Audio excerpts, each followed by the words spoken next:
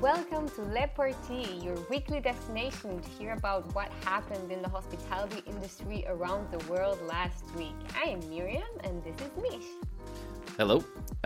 What we basically do is dig through hundreds of newspapers, so you don't have to. We also keep you updated on global events, what's up in academia, and what softwares are currently changing the industry. We most certainly stick to facts, but we add our personal spin to it and kind of a worldview. Yes, exactly. So maybe we dive right in. All right, What sounds do you think? good. Yes, let's go. Tell me, Miriam, what have you found this week? You were supposed to start. We're going to talk about the topic that we already spoke last week, which is Google. Oh, that is correct. So basically, as you remember from the last week's episode, Google was being in trouble in the United States because it allegedly pushed other sites' results like TripAdvisor and so on and so forth down and pushed its own products like Google Travel, Google Business up above in the search results. Basically, using its monopoly power to push its own products for. At least that is alleged in the court. Well, the judge in the District of Columbia has actually decided that nope, what was given as evidence was basically opinions and not sort of hard-driven facts and statistics. To me, Miriam, it's quite interesting to know where does the line draw between opinions and hardline facts. Yeah, but then how are external companies getting any hard evidence on how Google runs its algorithms? No, That's they're exactly not even, they don't have access to that's their exactly right. algorithms. So how are they supposed to kind of The give whole that? industry of SEO is based on people trying to understand the algorithm without knowing how it works, second guessing it, learning from it, and then basically trying to take those learnings to benefit. So in Yeah, I mean, effect, all you have is opinions. yes. I mean, so Unless you then this whole monopoly power on how to rank different articles or sites, I mean, it's, do we just accept that it's in Google's power? Well, I mean, the good news. Well, the good news, but in Europe, as we just talked about it, there was a similar case in 2017, except it was about shopping experiences, and Mm. Google was ordered to pay 2.4 billion euros to the antitrust because of the fact that it was proven that they were pushing Google. Basically, they have this option where you can go do Google shopping directly from Google. Mm-hmm. Um, Basically, redirecting you to the final websites to buy stuff, but then Mm-hmm. the shopping experience itself technically is in Google, and so maybe it's just the judge in the District of Columbia that was not convinced. Okay. I mean, I think it's super always interesting that we pick up stuff from last week and see what happens and how it progresses in the industry. So I think it's a topic that we're gonna see more often. I believe. Let's do our best to make sure we actually follow up on things and don't act like the Nemo fish with a 5-minute memory span. Well, that's me sometimes. I feel like, "Oh, what? We'll do Forgot." it. We'll do it. On that note, Miriam, it is actually your turn now. Tell us, what have you found? Yes. So I found an article in Forbes that talks about how Europe combats over tourism.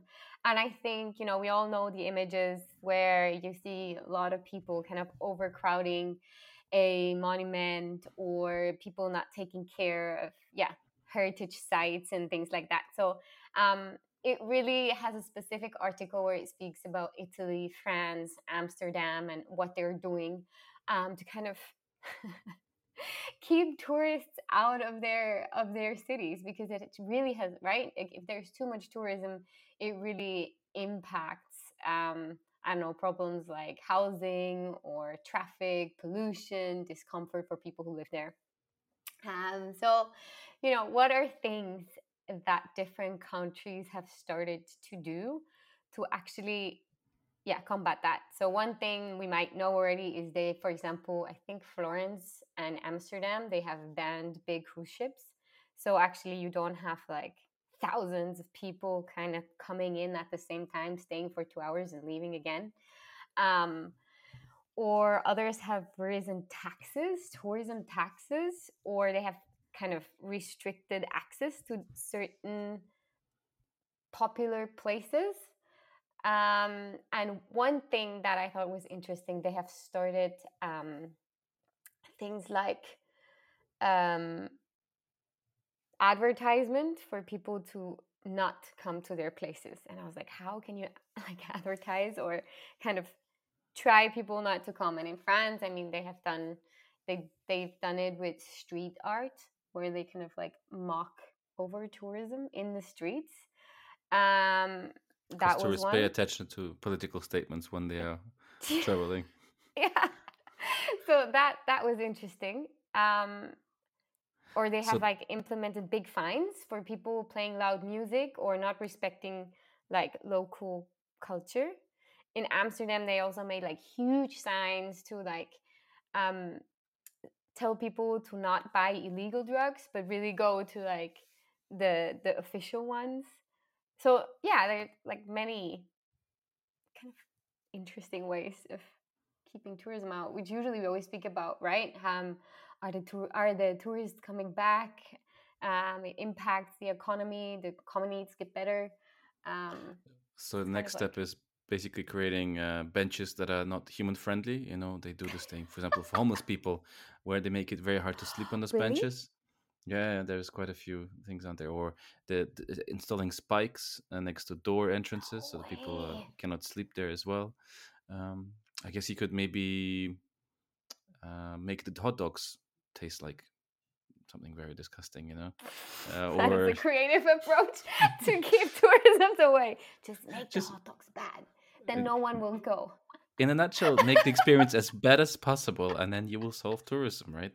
And I think problem I solved. mean, I have you seen other measures what people have done to keep tourists I remember in from coming? Amsterdam, they were basically don't allowing anymore. I'm not sure if that's the case still, but they were not allowing any more bigger groups than I think about 15 or 10 plus people.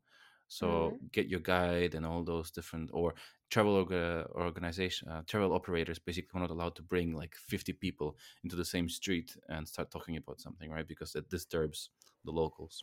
Mm. uh, Stuff like that. Well, I mean, we know the most unpopular one, right? Is basically not allowing to open up new hotels, no more new licenses, like in Mm. Barcelona. That's I think the Yes, most common one. exactly. We'll see. Given us that we live and work in this sector, definitely interesting Yeah, to. it just feels so counterproductive, but I also fully understand, right? Last time we were speaking about airlines that they were restricting flights Yes, for tourism to or like for flights to come in, also to restrict tourism. I mean, that was another one that we've talked about in the past. and also KLM trying to sue the Schiphol airport for Yeah, basically not allowing new lines and trying to come up with new solutions like exactly. more cleaner planes, etc. There's a bunch of different options they were going for. But yeah, I mean, I remember when I was living in Barcelona, you can barely like walk along the beach. I've seen a picture in the article. There's a picture where you can just like barely find a space at the beach in Ibiza or something, and it's true. Like it's crazy how yeah, tourism in summer is I guess overcrowded. here we are worried about um, the, the amount of tourists that will be coming to whatever businesses, right? But Yeah. I think there's also another one which is I think quite interesting. Venice was they actually set up a marketing campaign which sounds way more effective than what you talked about, where they Mm. advertised destinations right next to them, so the tourists, if they would arrive, would be recommended to go somewhere else with beautiful pictures and so on and so forth. So they would basically discourage people from going to their place, but pushing them towards more local areas which have less people and would actually benefit very much from tourism.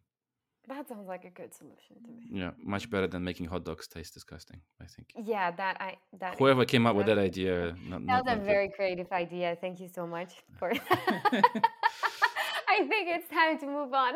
Let's move on. All right, sounds good. What was first, demand or OTAs?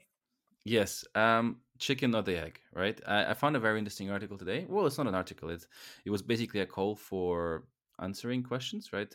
Hospitality Net basically put out a question explaining that, right? There's the big question, the philosophical question, maybe even. If you have an OTA like Booking.com, is it that Booking.com drives data, there drives the demand to a destination or to a hotel, or is it that Mm. people already come to the OTA channel with that in mind, and right, they maybe have something specific they go to, and that's it, they find it. Thoughts so far? From my side, Yes, um, speculate. I mean, speculating, I would say I go on Booking if I know where to book, where I want to go. So for me, it's more of like a an actual just easy booking channel, because sometimes direct booking on hotel platforms is very challenging. So I just use it because it's an easy booking. It's an easy way of booking. Correct. So basically, well, a lot of people came up, and you feel free to check out the link. Right, quite a few industry professionals, just like us, came up and decided. Yes, exactly. We can be considered industry professionals as well, experts. So grown up. Basically, were answering that question, and I thought the most insightful one was actual statistics and data. Right, Of course you did. not just the opinions of experts. Interestingly enough, 28% of people, so basically Expedia organized a survey, and they found out that 28% of people actually find the destinations they want to go to on OTAs. The rest goes to social media, for example, that's 57%, or they go to meta websites, basically where they can compare different destinations, look things up, like TripAdvisor. Mm. So, in effect, the chicken or people's demand for certain things maybe goes first, right? And they don't see OTA channels as a well, at least the majority don't see it as a place where you would go to find something. However, as you might remember, right, we talked about it quite a few times now. Airbnb is trying to change that in a way, right? They're trying to organize categories and trying to provide people not a specific location, but actually offering cool sleeping pods in the woods or on Mm. tree houses, right? So Yeah. they are trying to change that mindset. Uh, Okay. and on that note, Wait, yes, wait, wait. So I have this issue. I always hear people saying, "Oh, it's chicken and egg thing." Can you yes, explain what that means? I don't get it. sure. I don't get the chicken and the egg thing. No, but it's like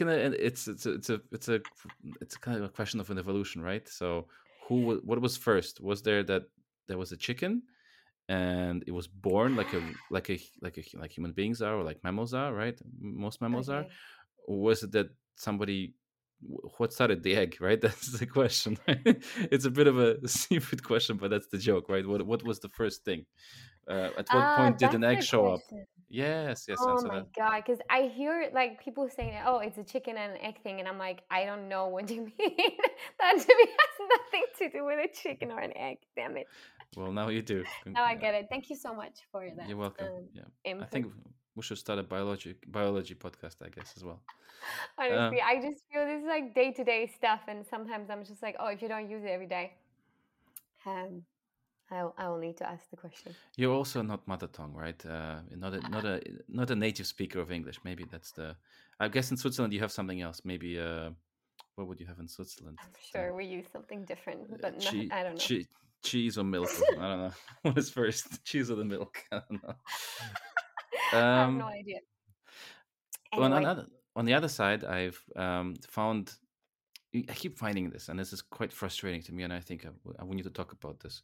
Every okay, week, there is news of forecasts of various businesses doing well or not, and every week it says they're wrong or they're right, or they're like they're below or above or they're almost the same, right? So, what is the point of these forecasts, right? So, to this week, there's three forecasts that were okay. wrong.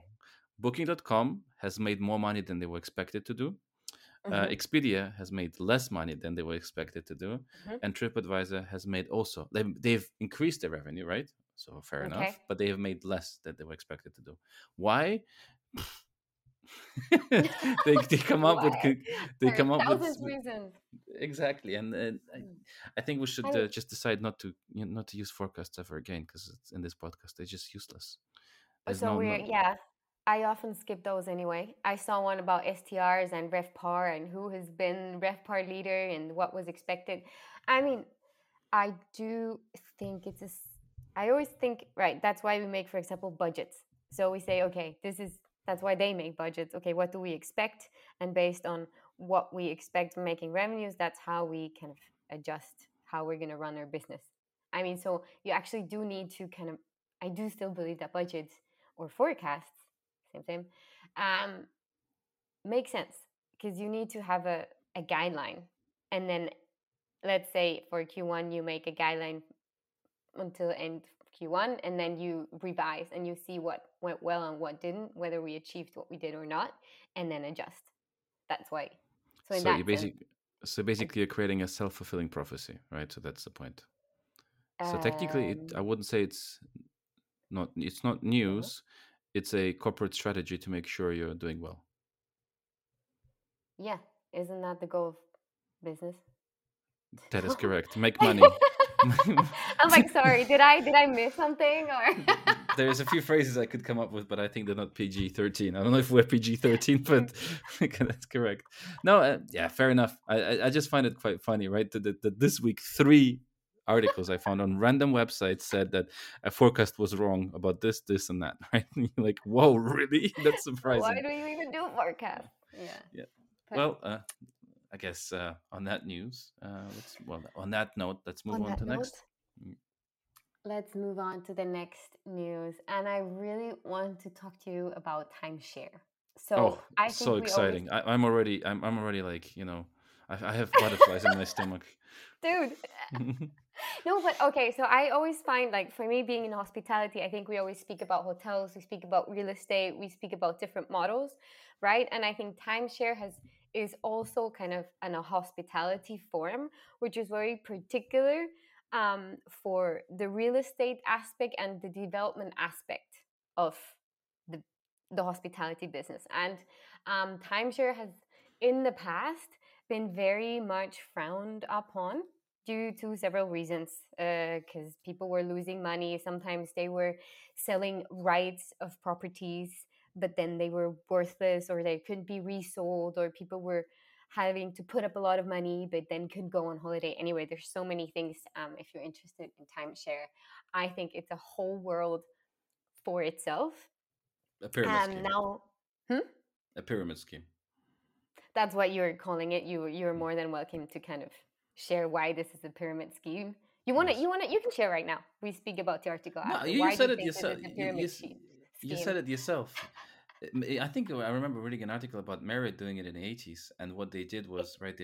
They were trying to promote this, and if you would recommend someone else who would join the timeshare, you could also benefit from their timeshare. So they literally were trying to do pyramid. Quote me. I mean, well, I'm sure there was. Might have been not Marriott. I don't want everything in this podcast is false. Please do not sue us. We do not Please stand double behind check the our facts words. for this one. But I remember there was a marketing strategy behind the timeshare of a major hotel business, which sounded very much like a pyramid scheme. Like a snowball system. Okay, that's maybe Yeah. another reason why it was so frowned upon. But in a way, it kind of is an interesting concept, right? You kind of buy shares of a resort and you have a certain amount of time that you can go to that resort, and you're making revenues during the time that you're not there. So in Yes. theory, that makes a lot of sense and it's really cool. So in Germany, for example, they have started to sell whole apartments to private owners in advance. So they would get the cash to develop the the apartments and all of it, and the owner can stay in the apartment for X amount of weeks. The rest is managed by a hotel management company, and they rent out the apartment while the owner is not in it, so they get returns for their investment. So actually, it sounds like a really really good way. I mean, it needs to be set up properly, but yeah. So the specialist from HVS has written a very detailed report about it and why it gotten better over the past few years. It says that timeshare sales in 2022 have increased by 30%, because Sorry, correct. Sales of the investors buying into them, not people yes, staying in them. Yeah. no, investors kind of like investing into them again. Hmm. And I just thought it was super interesting that that system is coming back. after. I mean, it's a perfect system in a way, right? It exists also in different forms, I think, Yeah. right? There's a lot of apartment short-term rental management companies that take your apartment and then they will rent it out for on behalf of you, and then some of them have exclusivity contracts. Yeah. In fact, I worked for one myself, Bill Villa, Yeah. where they basically had three, I think, was it 6 weeks that you were allowed to stay in there for free, Mm-hmm. and the rest was supposed to be guaranteed to third-party guests. Yeah, yeah, yeah, exactly. Yeah. Yeah, it's a perfect model. You don't want to be bothered about it. I know a few people as well who have apartments like that in Austria, Mm. because in Austria it's very Okay. hard to buy an apartment by yourself, right? Mm-hmm.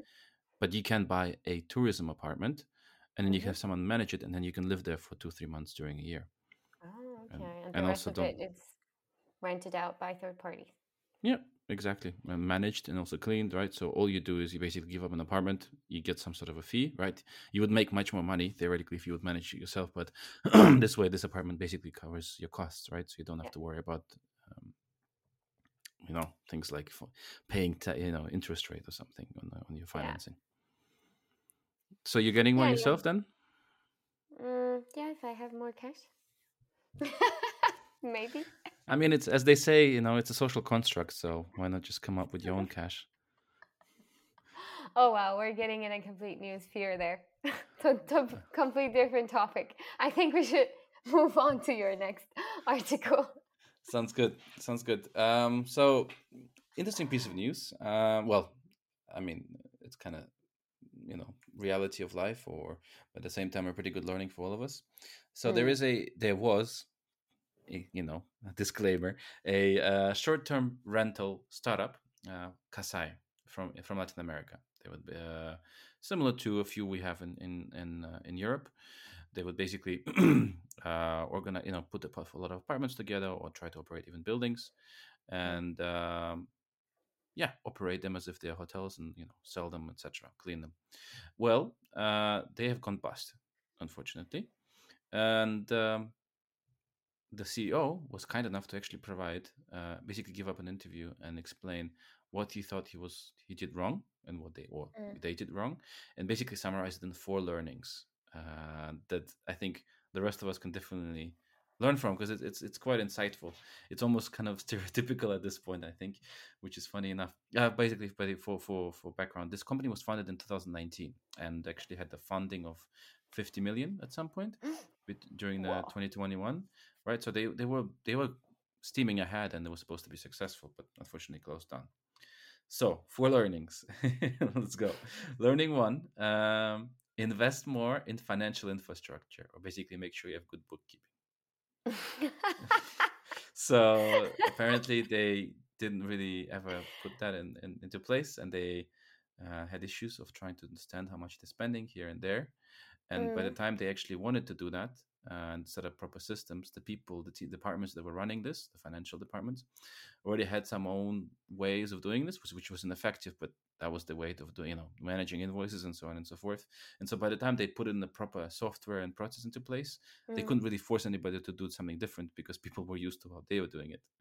And mm. Is so, that is that yes, a little bit general? Sorry for jumping in, but is that already a little bit general kind of startup challenge that financials are not set up properly? Because I've heard it from several different places or different startups that be, I don't. like, is it because maybe the founders don't put enough emphasis, or they're not accountants themselves, so they didn't see the value in it, or The what's the founder himself said that basically they didn't believe it was that important in the beginning.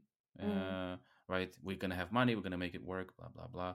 But I mm-hmm. think you're right. Right, in general, when you're setting up a company, your worry isn't that you have a really good bookkeeping. Maybe your worry is that you have cash flow at all, or Yeah. that your operations is running. Mm. Um, and yes, I think me and you. This is probably a very stereotypical issue for startups, right? And sometimes it puts startups down, like in this case. So yeah, Okay, what lesson was the two. second learning? It will be funny because I think you probably kind of will be expecting to say, "Oh yeah, that makes sense." Second one is investment in HR and company culture. Oh yeah, that makes sense. So he, quote unquote, the founder didn't really believe in HR and I thought it was a useless department in the beginning. So they had it as a kind of a rudimentary basic structure. Yeah. And apparently that cost them their HR, their, first of all, HR costs were, Mm, then becoming an issue. And also at the same time, the company culture was struggling. yeah. And he Yeah. said that if he would have done it again, he would have changed that. Okay. I think we can go the same as you said before, right? It's probably a very typical I startup mean, issue. yeah, I mean, it's not, I don't think it's a typical startup issue. I also think I think certain startup must have failed in the past because they have invested too much in culture and not enough in actually working. There are, right. I think it's a very fine line on how much you invest in the culture and how much, yeah, or if you Very don't fair. No, care, I you can fully quit. Yeah. agree. But also, right, once we finish also the other two lessons, right, I think the learning would be from it as well. Prematurely, we can say that yes, these four things have gone wrong. But if the market would have been perfect, there would have been no corona, no Mm, inflation crisis, right? They would have been able to get another 100 million, fix their mm, problems, and function for another 10 years, right? mhm, So mhm, mhm. this might be more systematic issues and not perhaps the root causes of the company failing, right? Because that could Mm. be, as we would say, a black swan, right? I don't think the guy who founded the company was also planning for Corona No, necessarily. I don't think he did. No, probably not. He was probably reading forecasts which said everything is going to be great. So third lesson, That's great. Tell which is me. actually related to what we just talked about. Uh, He said he would have wished that he would have ignored the 2021. I'm paraphrasing here, right? But yeah. ignore the 2021 spike in cheap cash because their thinking Oh. was their 50 million US dollar funding they got was easy. Mm-hmm. And so, if something goes wrong, we can just get it again. And there's so much cash out there. Why should we worry? Well, Yeah. he said, basically that's what happened. They ran out of money, right? And he said, I wish I would have thought we're not going to get any money more ever again. And in fact, 10 million we should always just have in reserve to never touch, Mm-hmm. right?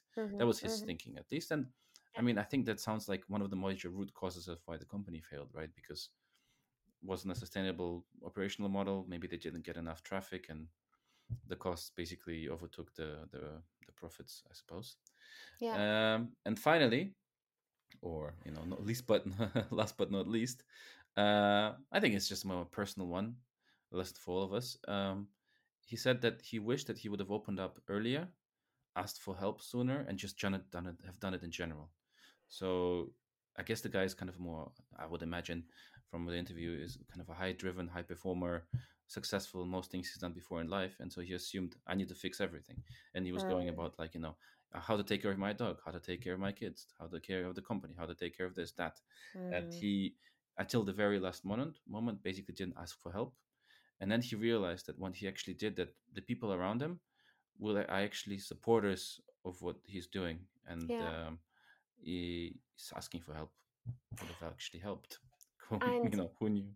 is it, I think this is something we've talked about, you and me at least, in the past, like asking within the company, like senior leadership or even the whole company for help? Or did he rather refer to like, He I don't know, referred to everything. external part? No, he went through everything. So he meant family, Mm. company, within, outside. I think it was a general personality trait that he had or has, Mm. where he basically said, why do I need to go into this? I can do everything myself, right? That Yeah. was, I guess, the vision that he had. And yeah, those were the four lessons. Now the company, unfortunately, is closed. But I think, well, I'm sure the guy, the co-founder and the co-founders, the team, the people will learn from it. And I mean, this happens, right? Yeah. But Quite at least we courageous. can learn from People his taking learnings. risks. Yeah. Yeah. Amazing. Great find. Um, Um, your Mich. turn. My turn.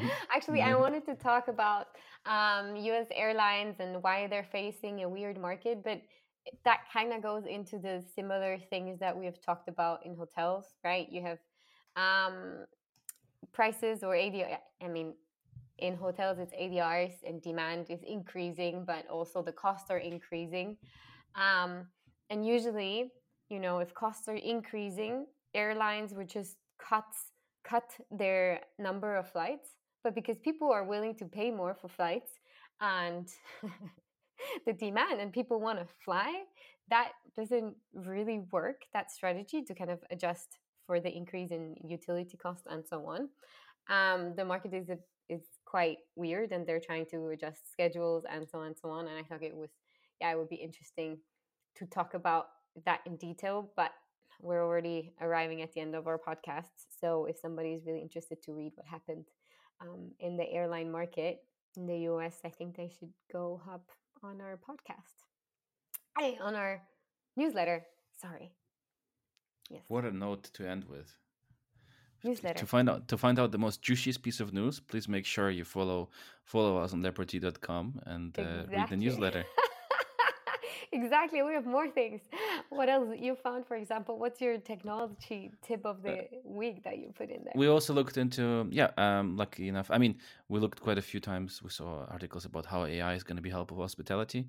Well, luckily for our listeners, we found a pretty good article summarizing how you can actually implement AI into your business in hospitality. So a bit more hands-on and not just theoretically this will help you to save money, quote Mm. unquote article. And also, for those of you who want to know, we also have a a very juicy piece of news about Volkswagen Ooh. coming up as well. But then All again, right. unfortunately, that part of news is only for the listeners this week. Yes. All right. Thank you so much for your time and Thank the you chat. too, Miriam. You I too. always enjoy it. And I Okay. guess see you guys next week. See you next week. Bye bye. Bye.